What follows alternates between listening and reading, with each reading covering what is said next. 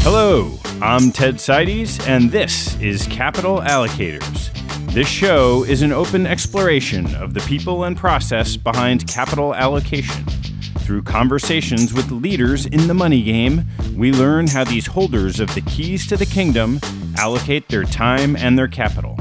You can keep up to date by visiting capitalallocatospodcast.com. My guest on today's show is Bill Spitz. Bill was the longtime head of Vanderbilt University's endowment before retiring for the first time in 2007.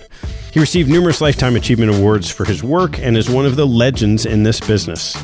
After failing in that retirement, he joined Diversified Trust Company, which he co-founded in 1994, and today is a $6.5 billion wealth manager.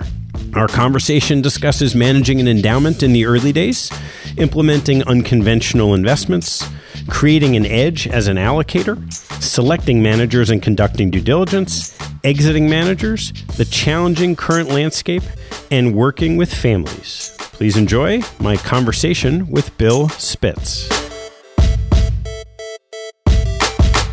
Bill, thanks for joining me. Well, it's a pleasure, and I'm very honored to be here because I know many of your past guests, and it's quite a group of luminaries, so thank you very much. I'd love to start in your early days. Looking back, and you started managing Vanderbilt's endowment in 1985, which happens to be a banner year for those who really know, mostly because you started at Vanderbilt, and secondarily because it happens to be the same year Dave Swenson started at Yale. What was the landscape like for university investment offices in the early years?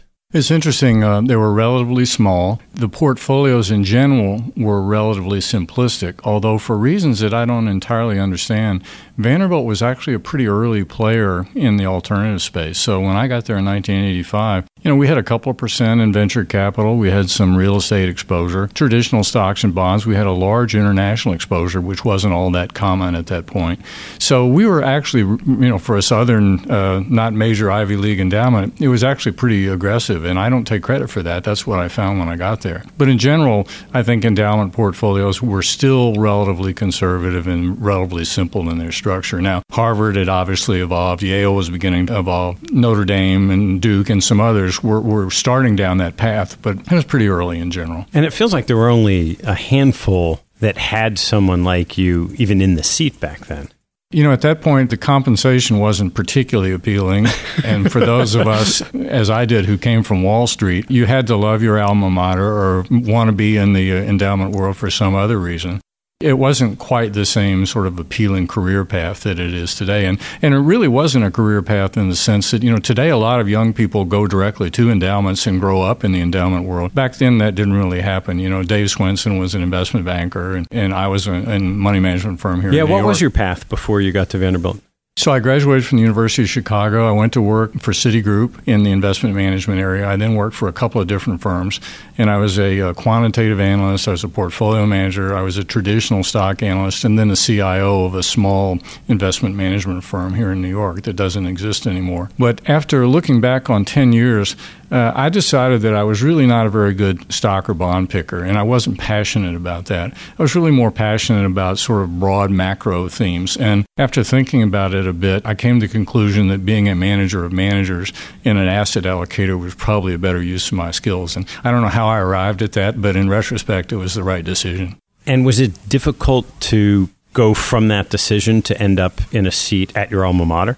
No, it wasn't. I was actually head of the New York Alumni Association, so I stayed fairly close to my alma mater, and they approached me and said, why don't you come down here and manage our endowment? And I said, don't be silly. I'm a Wall Street guy. I'm a money manager. And the more I thought about it, the more I thought it was a better use of my skills. And also for family reasons, it would probably be a better lifestyle for me and my family. And I don't think I had all of the insights that I had today with respect to that job, but it turned out to be a great job for me. We were pretty creative in some of the investment categories we did, and I really enjoyed that. I mean, I knew a fair amount about stocks and bonds, but I didn't know anything about private equity and venture capital and all those things. It was a big learning curve for me. And how did that process take hold? Because in 1985, you couldn't read Dave Swenson's book that he wrote 15 years later. So how did you learn where to go, how to structure a portfolio? And did you do it on your own? Who did you tap into? Well, I did some of it on my own, but also back in those days, the CIOs of the major endowments used to talk pretty frequently, and we were very collegial. So I used to talk to Dave Swenson and Scott Malpass and all the other CIOs of that era. And people were very generous at sharing their ideas and sharing their expertise. I think it was a collaborative effort. I also, I guess, either stupidly or intelligently had the courage to do some things that were a little bit out of the box. Such as? Well, we started investing in distressed securities in 1987 or 88 when the first big LBOs blew up. And I can remember actually going to the investment committee at Vanderbilt. Later on, I got full discretion, so I could do what I wanted to do in the portfolio. But at that point, I had to go to the committee to get permission to do anything. And I went to them and I said, we should invest some money in this fund that's going to buy bonds of bankrupt companies. And you can imagine the look they gave me, but to their credit, they agreed to do it. And it turned out to be very successful. And that was one of the kind of first major lessons I learned there, which is, the way to really make money in the investment business is to buy unloved assets. And we repeated that strategy over and over again in different asset classes. We did it in real estate.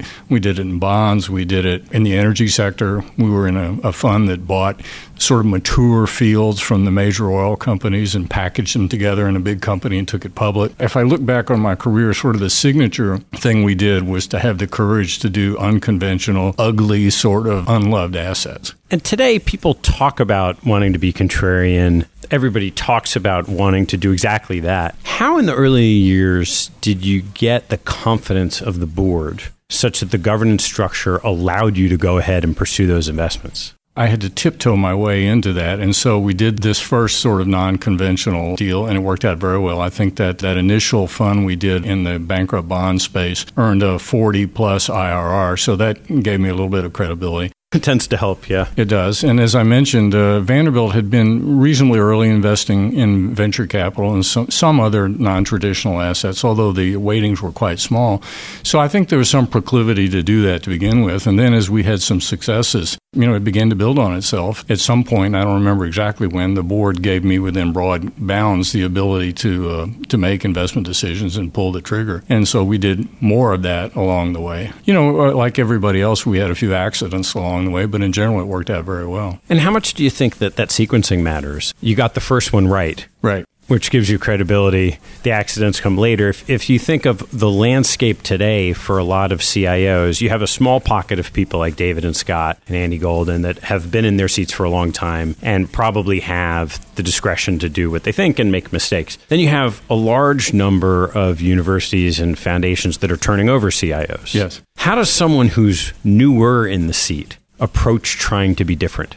Well, first you have to identify opportunities, and then I think you have to articulate the case very clearly and very powerfully. I'm not sure if that's what I did, but in any case, the board bought into it, and it worked out very well. I will say that when I decided to retire from Vanderbilt, my successor came along, and I believed he had to sort of build credibility over some period of time. So I'm not sure he had full discretion right away. I think they sort of dialed back to more control on the part of the board. Yeah. So he had to earn his stripes, as I did. Why'd you decide to retire? I decided to retire because I'd been at Vanderbilt for 22 years, and I found that every conversation was like deja vu all over again. And I don't mean to be cynical about that at all. But, every manager that came in and talked about their proprietary deal flow, I was trying not to roll my eyes. And it's a pretty high-pressure world. Every quarter, our return was widely reported and ranked against the 50 largest endowments. And you can imagine that when we didn't have a good quarter, I heard from a lot of people about it. So that was certainly a factor. And then the last thing, I did have a reasonably good track record while I was there. I decided after 22 years to declare victory. And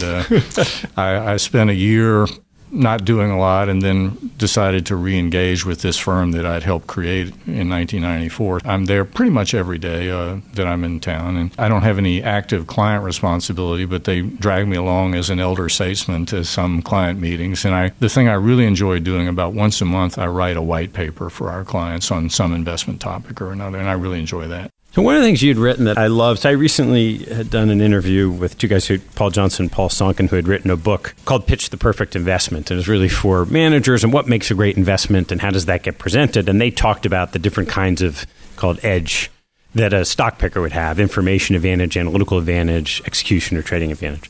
You layered onto that the different kinds of an edge that an allocator would have. I wonder if you talk a little bit about what you see as what those edges are from an allocator's perspective. I recently wrote a paper for our clients where I talked about edges, and I'm not sure that I've seen any other papers about it. I identified sort of three categories. The first I called structural edges, and what I mean there is, there's certain investors with long time horizons, and that should provide you with some value added. In theory, at least, a lot of investors have shorter time horizons, so all other things being equal, investments that require a long time horizon should be cheaper on average. So I think that creates a potential return. And one example I use is timber, which we invested in at Vanderbilt. The funds we were in were 15-year funds, and very few, and no cash flow along the way.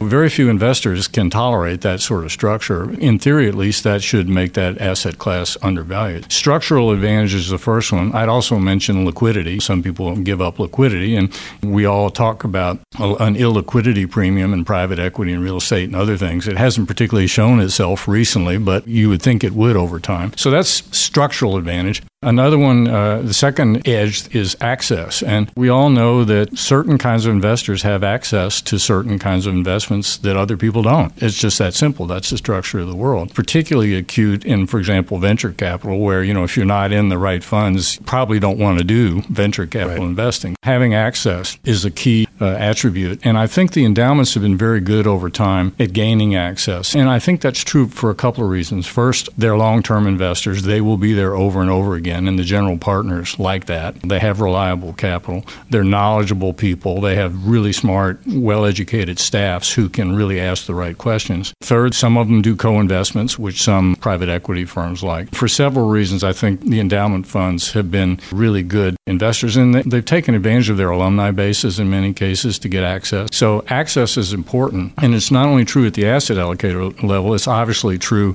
at the underlying fund level. And every private equity manager I ever heard from talked about proprietary deal flow, but in reality, there are some funds that do have proprietary deal flow. Structural advantage was the first one, access is the second one, and then there's this broad amalgamation of skill, and that involves lots of things, information advantages, execution advantages, analytical advantages.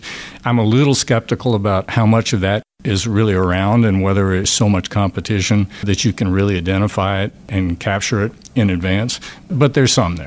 From an allocator perspective, skill is an interesting question because it does seem like the market for talent or perceived talent of managers is more efficient.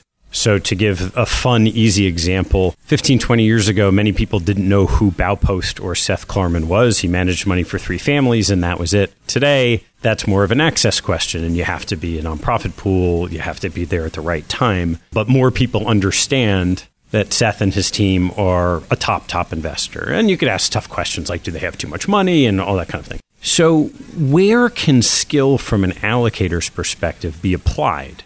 My experience was that we did not find a lot of skill, and perhaps it was our weakness as opposed to the market, but we did not find much skill that we could capture in the traditional asset classes, in the big cap and stock and bond arena in particular.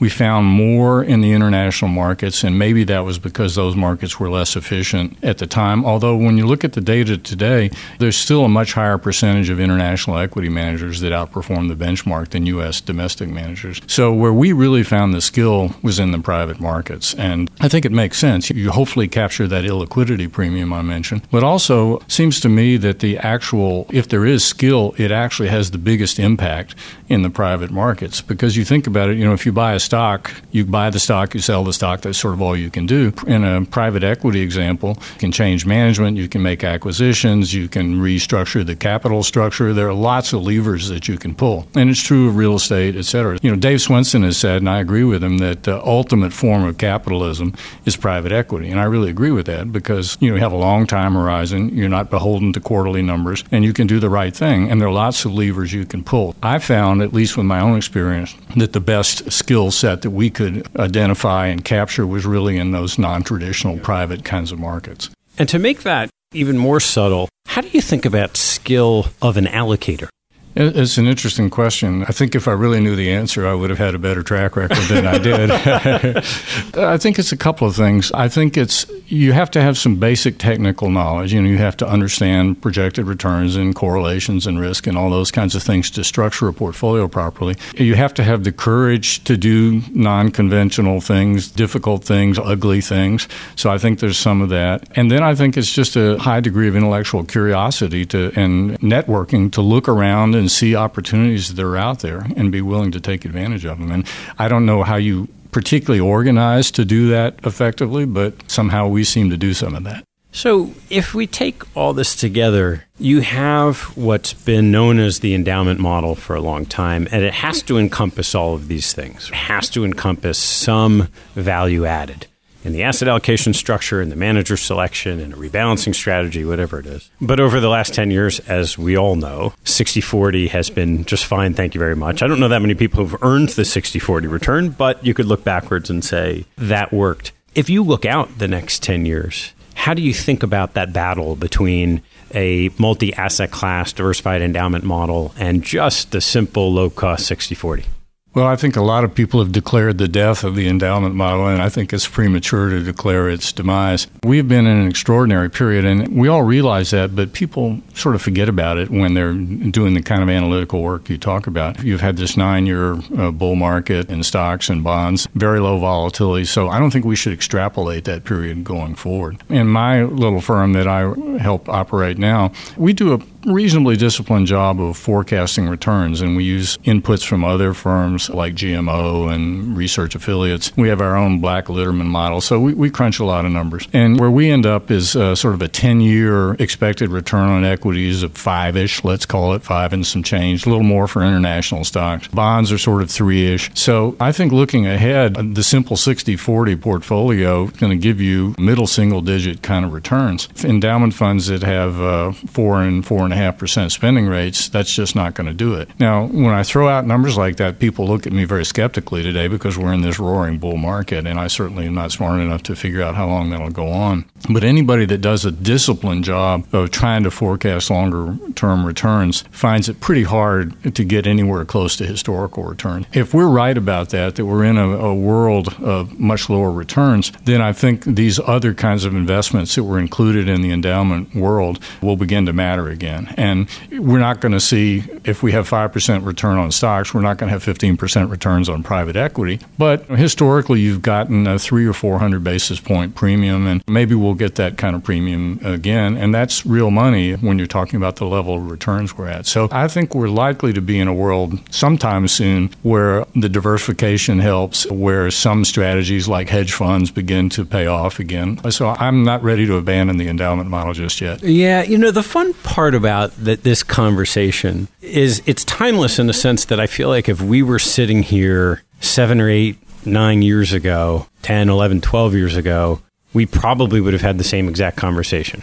GMO's forecasts for equities 10 years ago were flat to negative. Bond yields were a little bit higher, but not much. How do you work with a client and keep them apace at a strategy that clearly isn't keeping up with the S&P 500 over a long period of time where if that is their benchmark, you're underperforming? Well, I think one of the things you have to do is choose your clients carefully. The second thing you have to do is educate them. And I should say a word about the firm I'm involved with now. We're a smallish firm, $6.5 billion, a private trust company. About 75% of our clients are individuals and families. About 20 or 25% are institutions, primarily smaller endowments. So when we're working with these folks, we spend a lot of time talking about projected returns. We spend a lot of time talking about risk management. These days it falls on deaf ears largely, but perhaps at some point it'll begin to be important again. But it's an uphill battle. I have to tell you, every conversation we have with clients now is, why do we have hedge funds? Why do we have private equity? Why do we have all this complexity? Why don't we just do stocks and bonds? Until a few months ago, it was, why do we have any international stocks?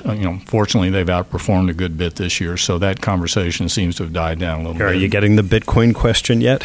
We're getting it, and frankly, I personally don't have a particularly intelligent answer yet. I guess what I would say is that those of us with financial training think about analyzing an investment in a certain way, discounted cash flow basis. And so I've always found it very hard to analyze gold, art, other similar sorts of investments. And I put Bitcoin in the same category. It may well do well. Everything I read tells me the underlying blockchain technology is really important, but I have no idea how to value. And I think I don't know whether it was Buffett or Ben Graham or someone said, if you can't really calculate a valuation, it's not investing, it's speculation. And that doesn't say it's bad. It's just you have to understand it for what it is. So I'd love to circle back on the original diversified trust story, because I know you had the opportunity to create it while you were in the seat at Vanderbilt. So at most universities, faculty members are allowed to spend some percentage, typically 20%, of their time consulting and doing other things. Typically, administrators are not allowed to do that. For whatever reason, the president of Vanderbilt, when I was there, said, well, if they can do it, we can do it. I was allowed to spend a small percentage of my time doing other things. I had a friend who was the CFO of a hospital and in my part of the world, and the docs would come to him frequently saying, I don't have any place to invest my money where I have confidence, I don't trust these people. So my friend came to me and said, there's got to be an opportunity somehow to create an entity that these people would feel excited about investing with. And so we decided to do it in the form of a trust company because having trust powers allowed us to work with these complex families. So we created, and the initial idea, this was in 1994, the initial idea was to try to make available to a broader universe of investors funds that were similar to endowment funds. Couldn't do all the same things that we did at Vanderbilt, but the idea was to come up with very diversified portfolios, access to non-traditional investments, and to provide that to smaller clients, both individual and institutional. At the time, that was a fairly novel idea, not so novel today. It's widely practiced today, but that was the initial idea. It's been a successful strategy and a successful firm now. We're almost 25 years old. And, as I said, we're $6.5 billion, which is not huge, but we really don't market it. We've really done it all organically, word of mouth, sort of friends and family, and it's spread from there. But it's been a nice run. Can you touch a little bit on some of the differences in managing an endowment, and then presumably in the trust company, there's some taxable pools of capital? And how do you think about asset allocation differences, manager selection differences? Well, a couple of differences. First is time horizon. Endowments, at least in theory, are perpetual funds. So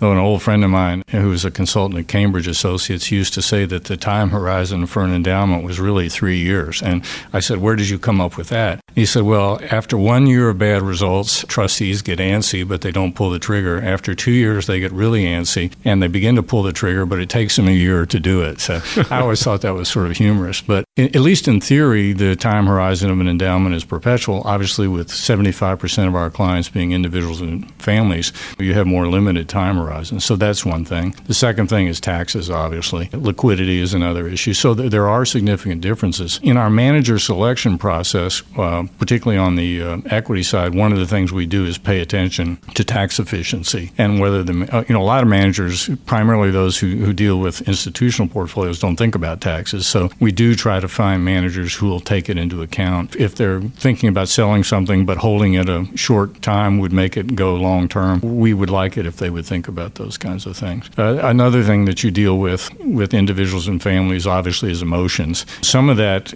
disappears in the structure of a committee for an endowment. Not all of it, but some of that disappears. But with individuals and families, you're dealing with psychology and emotions and all those sorts of things. What are examples of fun stories that come up that either derail an investment process or educate someone with emotions to stay the course?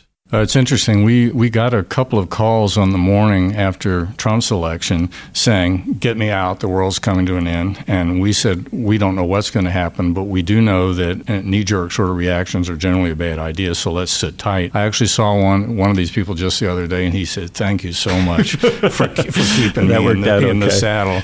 Of course, we had no insight as to what was going to actually happen. But so you do, occasionally someone will remember that you were right and thank you for it. Not all that often, but it's nice. Some of the more interesting things that we see, we work with a number of multi-generation families where we're working with sometimes 3 generations. And it's interesting to see the differences in approach and psychology and risk tolerance and patience and all those sorts of things across 3 generations. It's quite interesting. Let's talk a little bit about the manager selection process. You've been at this in different iterations and different seats within the same investment organizations for a long time. What are your favorite ways of discerning between two different managers? Well, first of all, I'd say my favorite way not to do it is by looking at track records, and long believed that track records have virtually no predictive ability. And I think the New York Times a couple of weeks ago had an article about the Morningstar ratings saying that they really don't have any efficacy in terms of predicting returns. So I never spent an awful lot of time looking at track records. The things I really spent time on: is this an investment approach or philosophy that makes sense to me and I can understand and is well articulated? And that's not always the case, which is interesting. And for that reason, I never was a fan of black box approaches of any sort, although some of them have been quite successful, but that was just not something we did. So the first thing is, does the basic investment approach make good sense? Second, is it applied on a disciplined basis, a repeatable basis? Because not only do you have to have an edge, but you have to have a repeatable edge. You have to have some sort of process or structure that makes it repeatable. Third, very interested in the people, sitting across the table from the people. And I heard an interview recently with Dave Swenson, and he said manager selection is about people, people, people. And I agree with him 100%. And what are this is one of those schemas that we all know and believe. But there's a big difference between objectively saying, oh, we want good people with high integrity and great character, right, and then the subjective part of that. So what are some of the subjective lenses that you've looked at that you said, this is the kind of person I want to have as a partner versus the kind of person I don't? To me, one of the most important things is sensing passion on their part. And, you can tell people who are in it for the money and just want to gather assets versus people who really, really want to win. And, I mean, they live and die by their investment decisions. And it's not because they're going to make another buck necessarily, although, hopefully they will do that, but it's because they just deep inside have this huge intellectual curiosity and desire to win. And it's not an easy thing to judge, and you do get fooled periodically. But that was the main thing I tried to look for, was to sit across the table from someone and see real excitement about what they're doing and passion. And it's very subjective and very qualitative. And as I said, you do get it wrong a fair amount of the time, but it's interesting and fun. And if you took an example of an initial due diligence process on a manager, so there's a manager, let's say you haven't known for years, maybe you've heard good things about, maybe someone else referred them, and you're taking these initial meetings, and you know that there are only certain days you're meeting them. So maybe they slept really well, maybe they took some pill that morning, and so their level of excitement and enthusiasm is very high in that moment. How do you get a sense of whether that's who they are as their disposition, or it's just how they presented themselves to you in those few times that you happen to be face-to-face with them? Well, I think manager selection is a little bit like dating. I don't think you make the decision on the first try. So at least where we were able to, we would meet with people over time and not pull the trigger right away. Occasionally, if there was a fund that was in tremendous demand and it was sort of one time you get in or you don't, we would pull the trigger more quickly. But in general, it was a slow get-to-know-you process. Talk to them over and over again. Talk to a lot of people who know them, either existing clients or people in their former firms or whatever, and do as much of that kind of due diligence as you can. But again, in the end, it's a very subjective, qualitative sort of process. And I have no illusions about how often I'm going to get it right. I'd love to hear your opinion on exiting managers, because when I looked at the decisions that I and my team had made, with somewhat great consistency, you'd tend to exit managers after a week period. And you tend almost never to exit a manager after a very strong period of performance. From my standpoint, the major reasons to change managers are, one, they change their strategy or style. And this is certainly not original to me. Lots of people talk about that. And you can see that. And if you meet with them frequently enough and you see changes in the portfolio and you ask them about them and you don't get a satisfactory answer, you know something is up. A second one to me is personnel turnover, chemistry problems with people. And a third one is motivation. When firms sell, that's not an automatic red light, but it's close to it, because people who are hungry, who are excited about being in the game, and if they've recently made a stack of money and now they're going to cruise, that doesn't particularly work for us. So it's the qualitative sort of things again, and you get that wrong sometimes, but I think both in my Vanderbilt life and my current firm's life, by the way, at my current firm, we use all outside managers. So it's an open architecture sort of structure. We've been pretty good about not pulling the trigger at the bottom. We've really looked for the qualitative events to change managers. Another thing I didn't mention was asset size when the assets get too large. So we've been pretty good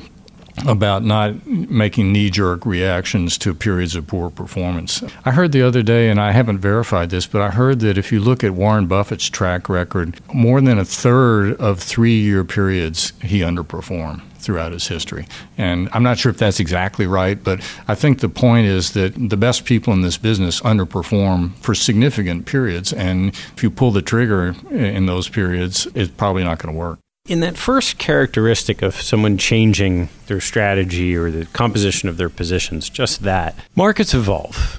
And on the one hand, it's really important to be invested with a manager who has great discipline. On the other hand, if the thing that they're disciplined about no longer works, you want them to evolve. So how do you decide which shift is quote-unquote style drift that's a bad thing, and which is just an opportunistic evolution of a strategy? Well, I think when you invest with a manager, what you're trying to do is identify the skill, the edge that they have. And so if they vary from that edge or skill, that's when you get worried. That same skill or edge can be applied in other sectors, perhaps, or in other cap sizes. So I'm not too concerned about that. But I am concerned when they do something fundamentally different. And I'll give you a good example. We had at Vanderbilt a fund that was run by a guy who's really good tech stock picker. And all of a sudden, when we would meet with him, he started always talking about macro themes. Mm-hmm. And I think he was an aspiring Paul Tudor Jones or something. And I realized this is not your core strength. And we exited. Yeah, I know in the fundamental manager community, there was a phrase, and this really, you'd see it a lot right after the financial crisis, where people said they had to be macro aware. And a friend of mine once referred to it as crack row. Once you go there, it's hard to go back. You get addicted to just sort of making that type of call. Well, and regardless of what you think, for example, of the macro managers, most of them have not gotten it right for a number of years now. So I'm not entirely convinced that provides a lot of value added. Yes, you need to be aware of what's going on in the world. But when you look at the big macro hedge funds in the last 8 or 9 years, their track records are not overwhelming, to say the least. I want to talk a little bit about what's different today. So if you were the newly anointed CIO at, well, it won't be Vanderbilt. Andrews is doing a nice job there. But if you were the newly appointed CIO at a $5 or $6 billion pool of capital, would you approach it the same way that you have, or would you do it differently, and why? I guess I'm glad I'm not, because I think it's a particularly difficult time. I think it's not often that you're happy about getting older, but I'm sort of happy that part of my career is over.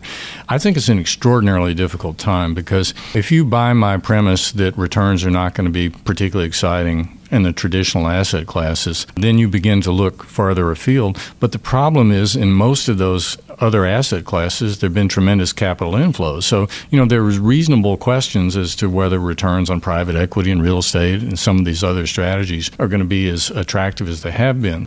If you're going to truly find value-added, uncorrelated, we call them idiosyncratic return streams, I think you've got to look pretty far afield, and I'm not sure where they are. Personally, when I look around the world, I don't see any cheap assets today, with maybe the exception of volatility.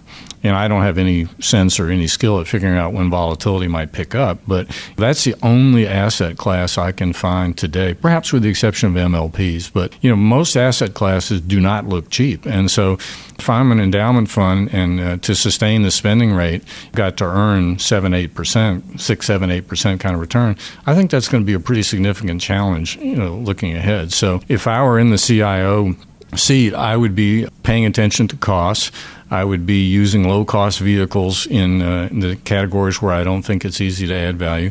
And I would really be digging around for interesting, uncorrelated kinds of strategies. And my firm, we do a little bit of that, although we're probably not big enough to do some of the things that we could have at Vanderbilt. But we've looked at things like music rights, agricultural land, litigation finance, catastrophic reinsurance bonds. We're looking at all sorts of niche kinds of investments. But the problem is, if you're a big endowment, a lot of these categories probably can't take a lot of capital. Yeah. So I think it's an uphill battle these days. And some of this reminds me of timber, because, I remember when the endowments, it was really Harvard first, probably Harvard and Vanderbilt, but that started adopting timber way back when. Right. But then when the other endowments started adding it to their asset allocation structures, the pricing went up. Absolutely. And today, when you talk about these more esoteric investments, it's the same list. It's cat bonds and litigation finance and increasingly music royalties. And so let's say that some of these return streams people are looking for, call it high single-digit to low double-digit net returns. Right.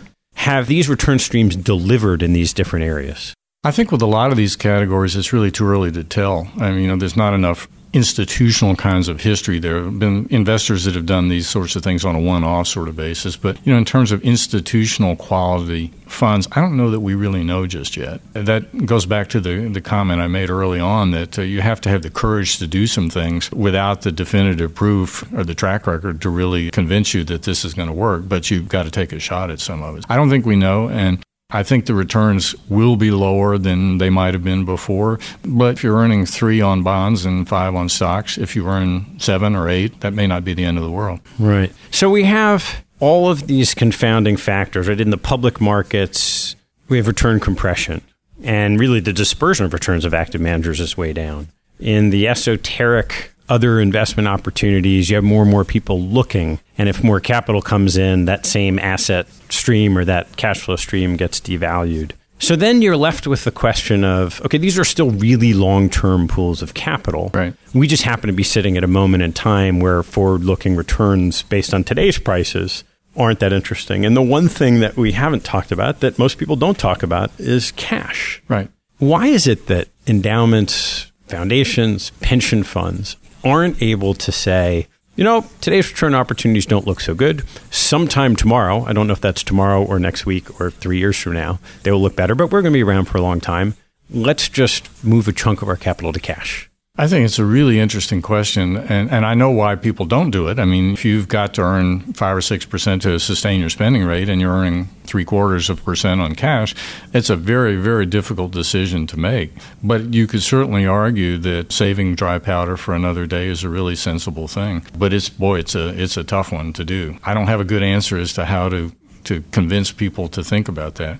Personally, I, in my own little account, have a lot of cash, and not that I have any great ability to forecast the world, but my view is I'm more concerned with keeping what I have as opposed to making a bunch. So I'm perfectly willing to sacrifice the opportunity cost of not earning what I could have for sleeping well at night. But that's me, and I'm in a different phase in my life than some other people might be. Yeah.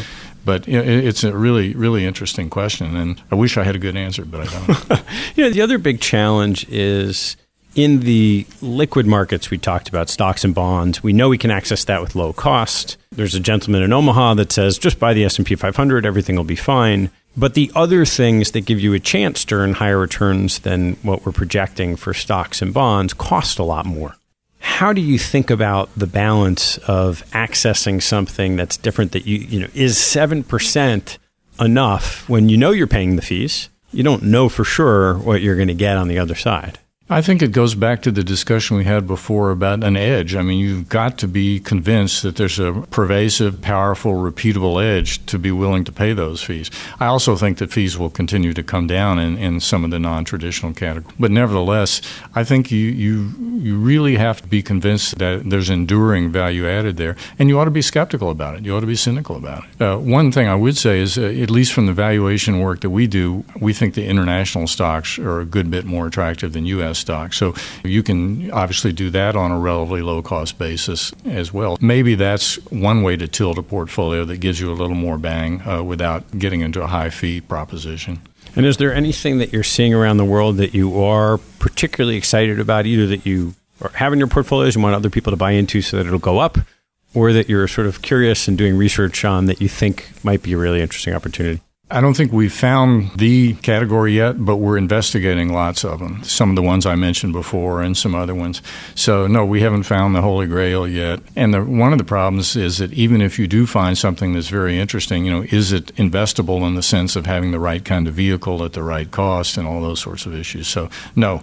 As I said before, I don't see any overwhelmingly cheap assets today other than volatility. And I think volatility is cheap, but I have no sense whatsoever as to when it may turn. And if you look at historical volatility, it can stay low for long periods of time. We might be in a low volatility regime for a long period. And obviously you can invest in volatility through ETFs, but they're not the greatest vehicles in the world because of the rolling of the futures contracts. If volatility stays constant, the price of the ETFs goes down. They're not wonderful vehicles, but nevertheless you can do it. But that's the only cheap asset I see today.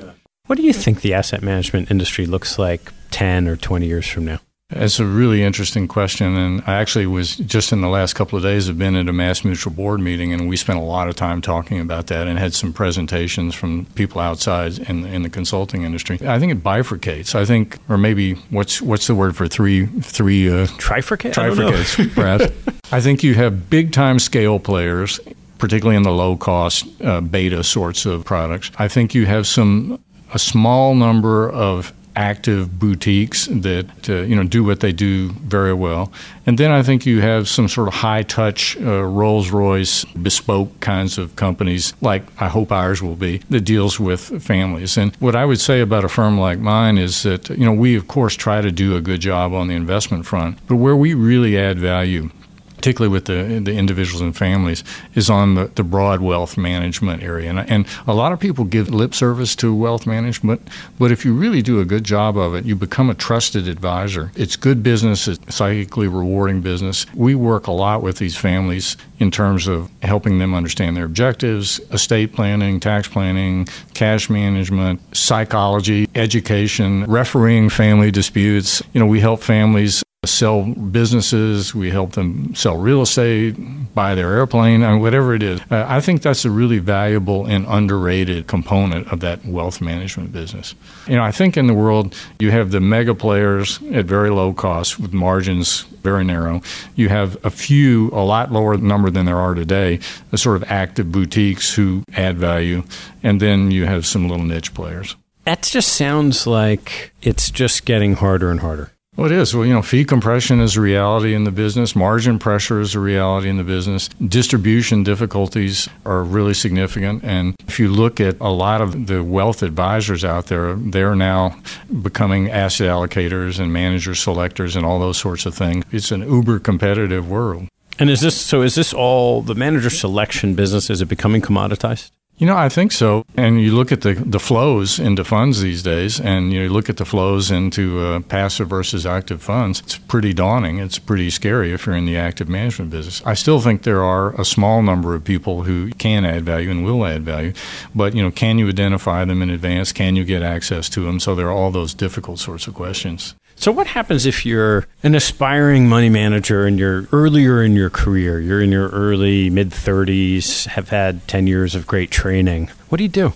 I think you have to really look in the mirror and decide whether you have skill, you have an edge, and what it is. And then if you can identify it and have some confidence in it, you go and do that, however you do that. Otherwise, you've got to rethink your career. And it's not to say it's the end of the world. And that was exactly the decision I made. I, look back on 10 years of picking stocks and bonds and said, Bill, you're really not very good at this.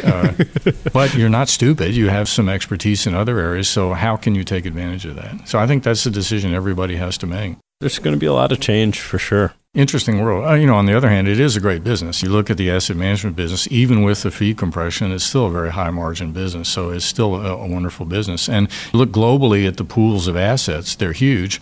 And you think about the middle class coming along in the emerging markets and in China. You think about the sovereign wealth pool. There are lots of money around the world. So there are opportunities. But I think you clearly are going to have to demonstrate either very low cost, efficient beta, or sustainable alpha of some sort. And not easy to do. What are you most proud of in your career? It's interesting.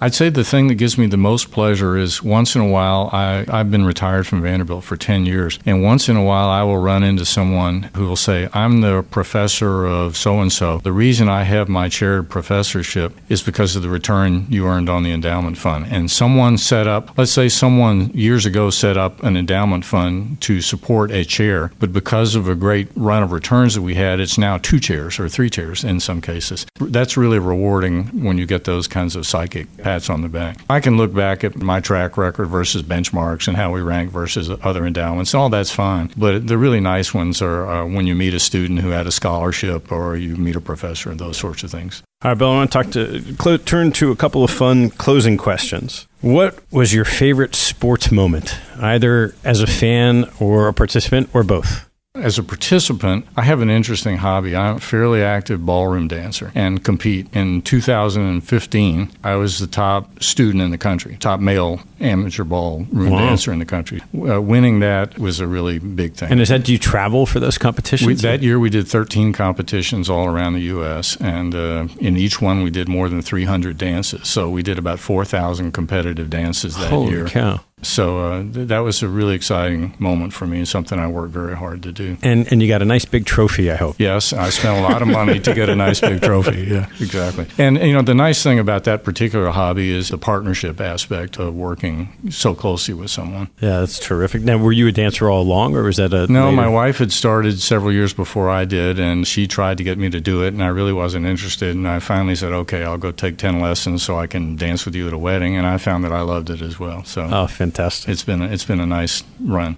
What teaching from your parents has most stayed with you through your life? Oh, that's a great question. It's interesting. I don't remember her name, but there's a woman who I think is at Yale who wrote a book about tiger moms. Mm-hmm. And later on, she wrote another book about success in life. And one of the things she said was one of the clues to successful living is impulse control. And, my parents taught me to be relatively disciplined and focused, have a sense of direction and goals. And the more I go through life, the more I believe that's really important. I don't always, of course, always achieve them, and I drift a bit here and there, but having a sense of purpose is important. And I particularly found that when I retired, quote unquote retired, although I flunked retirement and ended up going back to work fairly quickly. But it's very interesting when you wake up one day and you say, holy smokes, I don't have to go to work today. What am I going to do with myself? And you see some people that end up going to the country club and playing golf and spending the afternoon in the bar. And I don't think that's a good prescription for longevity. So I think having some purpose, and it doesn't have to be work, it can be whatever it is, but having some purpose and goals and objectives is really important. What information do you read that you get a lot out of that you think other people might not know about? In terms of the financial world, I think I love The Economist, and it's a big, thick magazine. It takes a lot of effort to get through it, but I find that the global perspective there is probably the most valuable single thing I read. I read other things that everybody else reads too, Wall Street Journal and Bloomberg and all those things, but I find The Economist to be not only valuable in terms of the financial world, but just the global perspective on politics and life in general. I find that to be particularly interesting. What life lesson have you learned that you wish you knew a lot earlier in your life? I guess for many years I would have classified myself as rather impatient.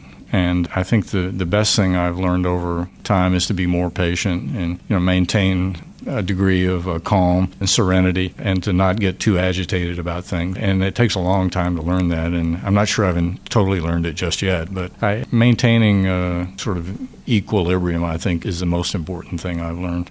And I think it's particularly helpful in the investment world because look back on my career, I tried never to gloat about the successes and never get too depressed about the failures, and I think that helped a lot along the way. Yeah, not easy to do, though. No. All right, last one. You are in your waning days. You've now failed retirement 3 times, but you're trying the 3rd time to make it work.